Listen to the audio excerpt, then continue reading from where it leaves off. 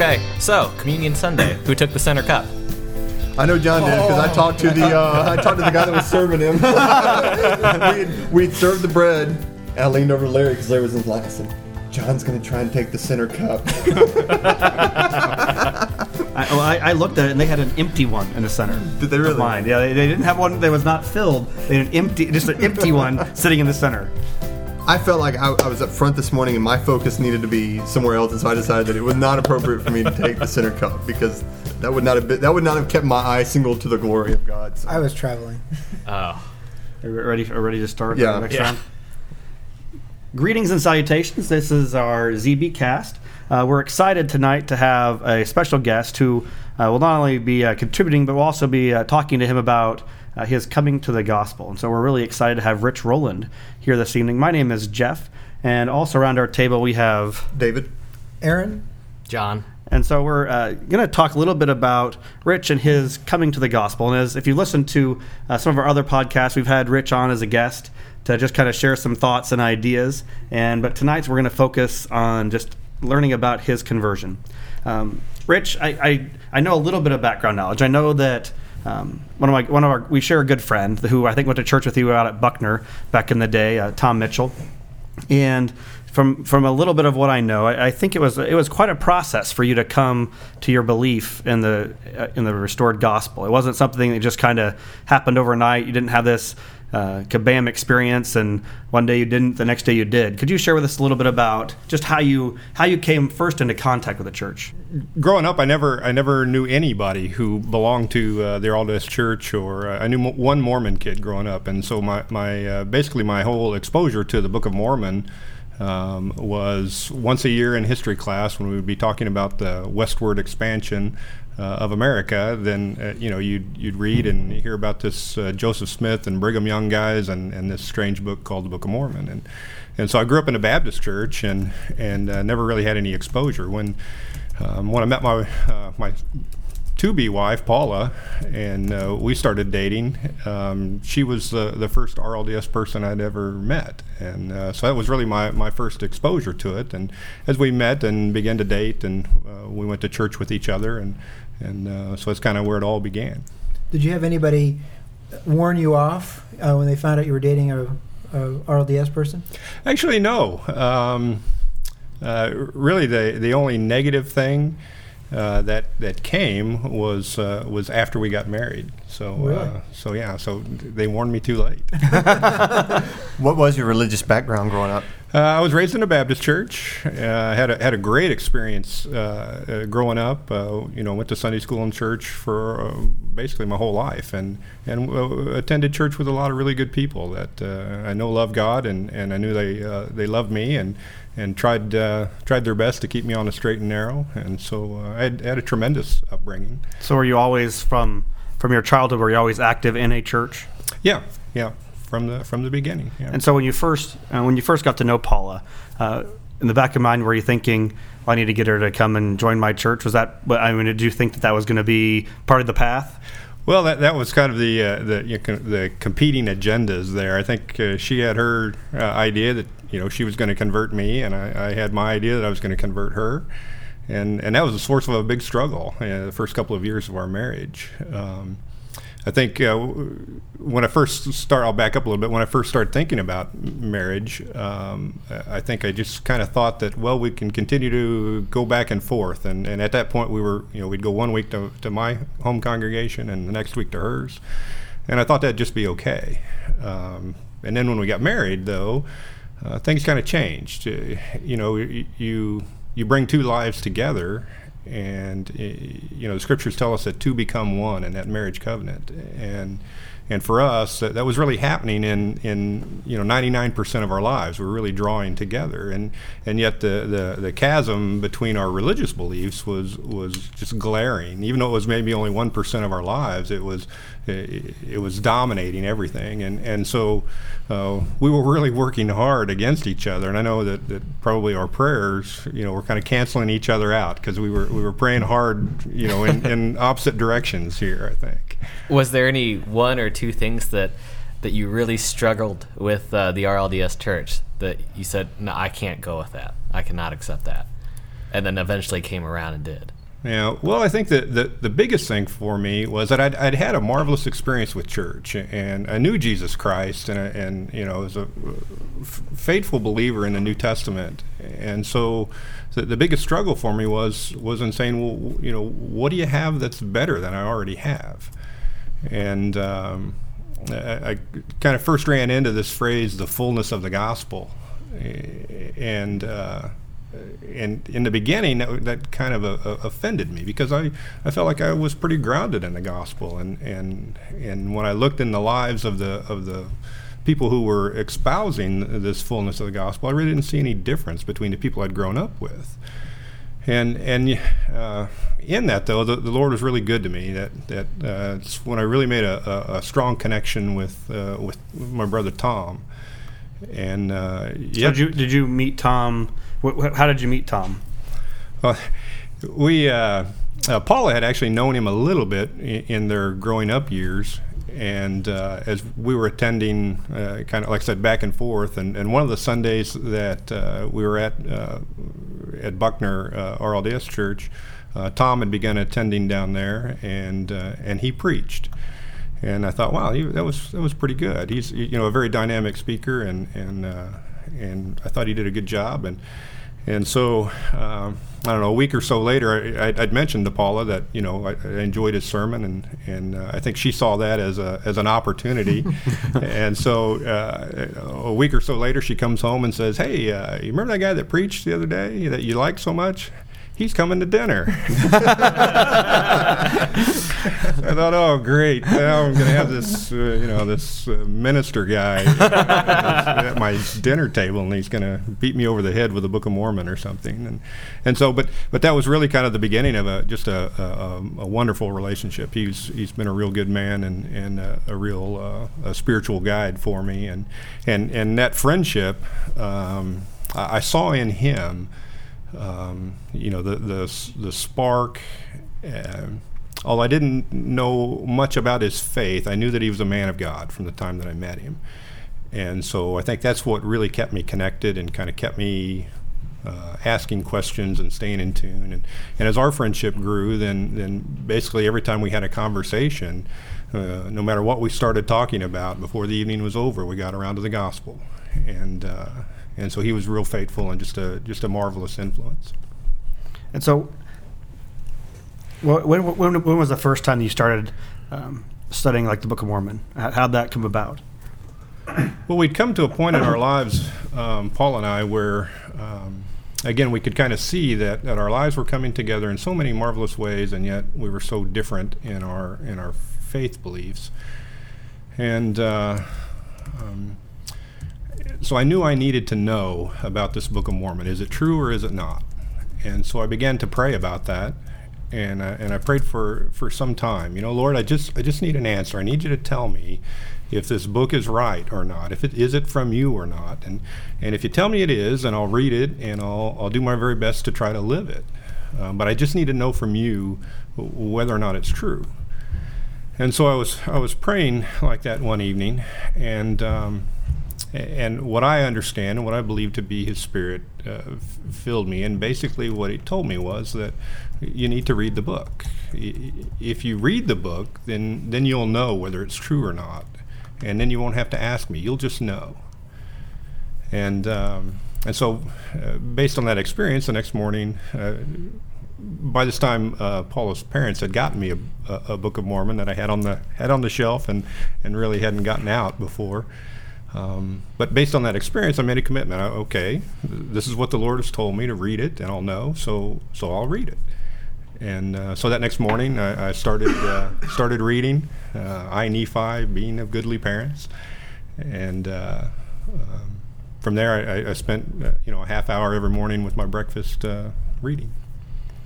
So, what was your initial impression the first time you went through it? Well, I have to say that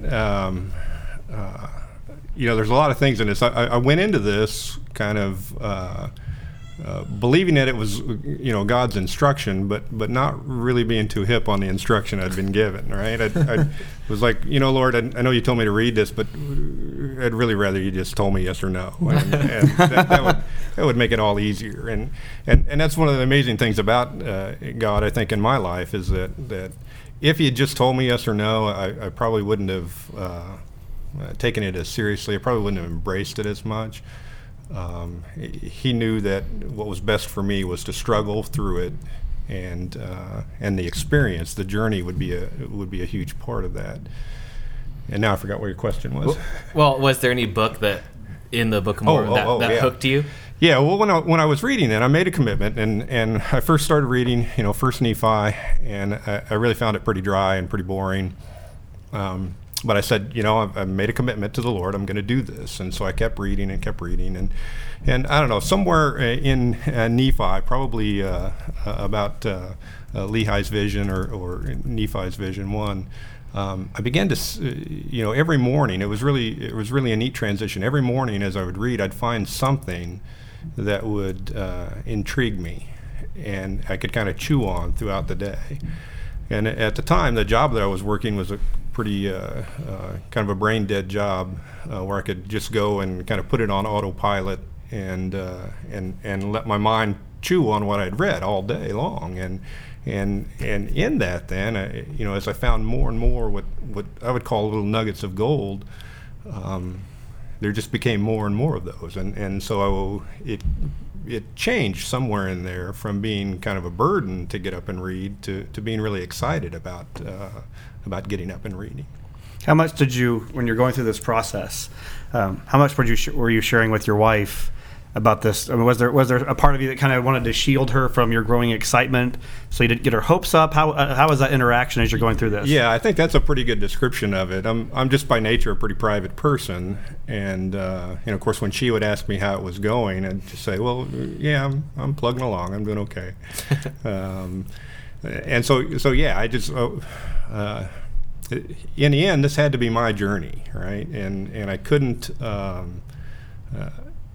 Her beliefs were her beliefs. I couldn't just take her beliefs. This had to be my thing, and so I knew that I really wanted to try to kind of stay focused on making the journey myself. And at what point did you make the decision to be baptized? Well, I'd made it from Nephi, and I forget how long it took me to do this, but I made it into Alma 16, and I was reading along in there, and at that point we had a priest from the congregation we were attending call and ask if I'd like to have cottage meetings. And again, this is just one of the marvels of the timing of God. If he'd called a couple weeks earlier or a couple weeks later, there's no telling what I would have said. But at that moment, I was ready for it. And so I said sure, and they came over and we went through the cottage meetings for 8 or 9 weeks. And by that time, I'd gotten into Alma 16. And there's a portion of scripture in there that talks about faith. What is faith? Is faith to believe and really know things, or is it says, I ask you, is that really faith? And in essence, what it says is that it's not faith if God has to tell you everything. That faith really comes from responding to Him. And as I read that scripture that morning, those words really leapt off the page for me, and it was as if, even though the book was written long ago, it was as if those words were written specifically for me. And by this time, I'd kind of come to terms with things, and I thought, I recognized the truth that was there, and yet I needed some added confirmation that this was really what God wanted me to do. And so when I read that morning, that was it for me, I think. And so I went to work that day, and again, didn't share anything with Paula. And when I came home that night, we had a cottage meeting that night, the last one of the series. And when we finished the class, again, I hadn't mentioned anything to anybody yet. And at the end of the class, one of the gentlemen who we were working with said, I don't normally do this, but would you like to be baptized? And I said, yes, I would. I'm ready. And of course that floored Paula, and Tom was there as well. And but it was just an amazing experience for me, that how faithful God is to His promises. If you open your heart and mind and really experiment upon the Word, like the Book of Mormon says, if you really do that, then He's really faithful in responding in just the right way. That's the amazing thing for me, is he worked with me in just the right way. That works with me. Did you get much feedback from family and friends when you had decided to make that decision? Well, one of the tougher things I had to do after that, then, I knew, and kind of along the way after Paul and I had gotten married, my mom and dad had given me a few pamphlets that were, obviously anti-Mormon kind of things, and I know they were just responding out of their love for me. And so once I'd made that decision then to be baptized, and I knew I needed to tell them, and I knew that wasn't going to be an easy conversation to have. And so I went to their house one night by myself, and anyway, we had that conversation, and I know that they weren't exactly excited about it, and they didn't really understand it.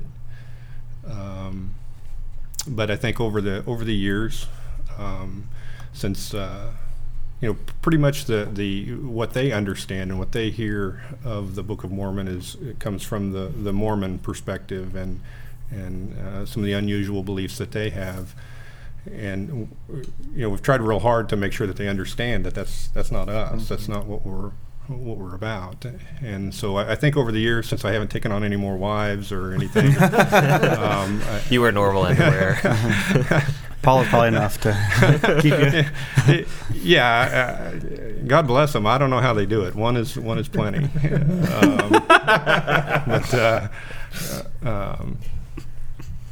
But anyway, I think they're better now with it than they ever have been. So fast forward a few years, we started off kind of saying, we throw around this term, the fullness of the gospel, and that kind of puts you off. But now that you have a different perspective and kind of remembering where you came from, what would you kind of look to say, these were the things that really jump out at me after going through this process as being part of that fullness that you discovered? The fullness, yeah. Yeah, that's kind of the where the rubber meets the road now, right? The shoe's on the other foot, right? And now it's me saying I've found the fullness of the gospel, and so the question I have to keep asking myself is does my life demonstrate that or not? And that's a question I have to keep asking myself. But I think for me, part of that fullness that I have found is that Alma chapter 19, the plan of redemption. That Alma communicates or teaches his son, and I think that plan of redemption is explained there better than anywhere else in Scripture I've ever found. It's so clear and so loving and so plain, and to me, when we talk about the fullness of the gospel, that's one of those elements there. How long did it take after you made that decision, and after you were baptized? How long did it take for you? Do you feel like before you caught up to Paula? Does that question make sense? So that you weren't. I mean, I don't know if you were ever in a stage where you're asking her lots of questions, or did you go outside of to the priesthood that you knew? I mean, where do you feel like you kind of got? Because I know that in talking to a lot of converts, it sometimes just takes so much time. Because we've been hearing about the gospel since. I mean, I was raised in the church. So Sunday school, I remember I was 6 and 7, and my great-grandmother would go over the story of the church, and we'd build the little church out of the cornerstone and talk about all that. I mean, so at what point do you feel like you were not just still catching up? If that makes sense. And one quick thing, speaking of Sunday school, at one time, Rich was my Sunday school teacher. Thanks, John. It makes me feel old. And I'd like to make a public apology if I was ever ornery as a teenager to you and your wife. Confession talk. We need to have a class on this, John. Well, it was a public offense, so I'm making a public admission of that. Now I forgot what your question. My question was, when did you feel like you caught up? And you weren't still just trying to catch up to somebody who was raised in the church? Not that, I mean, not to say that people are raised in the church know it all or anything else, because obviously we don't. But when do you feel like you got to the point where you weren't just trying to get some of those building block things and some of those basics, just so you had that basic understanding? Yeah, with Paula, I think there's a real tendency, I think, for people to grow up in whatever faith, and they learn the phrases, they learn the key words, and they learn to say them, but I think a lot of times they fail to really understand what they mean, and so I think Paula kind of fell into that category. She was very passionate about those beliefs, but couldn't really explain them or really didn't understand them, I think. And so oftentimes when early on in our marriage, when I'd have questions and we'd begin to talk about things, she'd say, oh, she'd get frustrated and say, oh, just talk to my dad. I said, well, I'm not married to your dad. I don't, your mom and dad have their relationship, and as long as they're on the same path together, that's a beautiful thing. But if you and I are ever gonna, really become one spiritually, then we have to understand where each other's coming from. And so I think that element of our relationship was really healthy for both of us, because it forced us to really dig deep and understand what, more than just the words, what we really were about. And so, I don't know, it was probably a couple of years before we kind of both really got on the same page completely. And so, how many years had you been married before you got baptized, was it? 6 years. Wow. 6 years, I believe, yeah. About what time frame was all this occurring? Well, we got married in 1985, and I was baptized in 90. So that was kind of just as the restoration was separating from the LDS Church. Was that a hindrance for you at all? Yeah, that was a good time. Yeah, 1984 was it? Yeah, that certainly didn't help. And again, when we talk about the fullness of the gospel, I don't care which side of the war you were on. There were things done and said that were just not becoming of a people who have the fullness of the gospel. And so, when you see that, it was a real struggle, and certainly a real hindrance. And the thing was that, her family were very firm in the faith, and they knew very much which side of the war they were on. And the expectation at times, I felt like, was that I should just pick up and pick up my rock and start throwing with them. And I didn't even know what the war was about. And they wanted me to choose sides on it. And so that was a real difficult time. Anything you'd like to, anything that we haven't really discussed that might be good for you to share about your journey? The world is listening, or at least people around the world in very distinct spots are listening. I think there's 3 of them. But we are really spread out. Well, I think for me, again, just it is really all about the journey, and if you stay dedicated to it and really open your heart and mind to it, I think the Lord is just wonderful in his faithful response to someone who is really searching, and so that's my testimony. That's been proved out in my life time after time after time, is that when I really want to know something, the truthfulness of something, and I'm willing to put my entire self into it, then He's responded in a way that's marvelous. The one thing that I really enjoyed about your testimony, your conversion, is the process. So many people, it is just like a flashbang experience, and they were converted. And my relationship with God has never been like that. And that's the thing that just resonates so much with me, is that long haul relationship that God has with us, where he sees us where we are, and he deals with us every day. And it's not just a flash in the pan. And I really appreciated that. Yeah, and maybe it's just I'm hard-headed. I don't know, but He was certainly faithful. So. I think part of that is just, it goes to the idea that a lot of times if you're going to make a life-changing decision, for most people it's not something you're going to make just haphazardly. It's going to take it's a process to get to that point where you're ready to make a decision for most people. And so it's a real tribute to your wife and your wife's friends, whoever else contributed to that experience for you, that they didn't try to be overly pushy, it didn't sound like, but they were just always willing to share and be a friend, and not just try to pound you with the gospel, but rather express it in love. Well, and I think we ought to make a distinction about the gospel versus the fullness of the gospel, because one of your observations early on was that the people in the earliest church weren't necessarily that different from the people you grew up with. That God was working in the lives of your Baptist friends similarly as He was working in the lives of the earliest people, and certainly the gospel is recorded in the New Testament. What we have is just fuller; it's richer. So that was an interesting perspective as well. Okay. Well, I think I can speak for all of us. We really appreciate you coming in and sharing your testimony with us and with everybody. Thank you very much. Again, it's just been great to be here in the Bat Cave. Well, we appreciate you coming. Hopefully we can bring you back for another ZBcast in the future. Until we are together at last in Zion, let us remain Zion bound.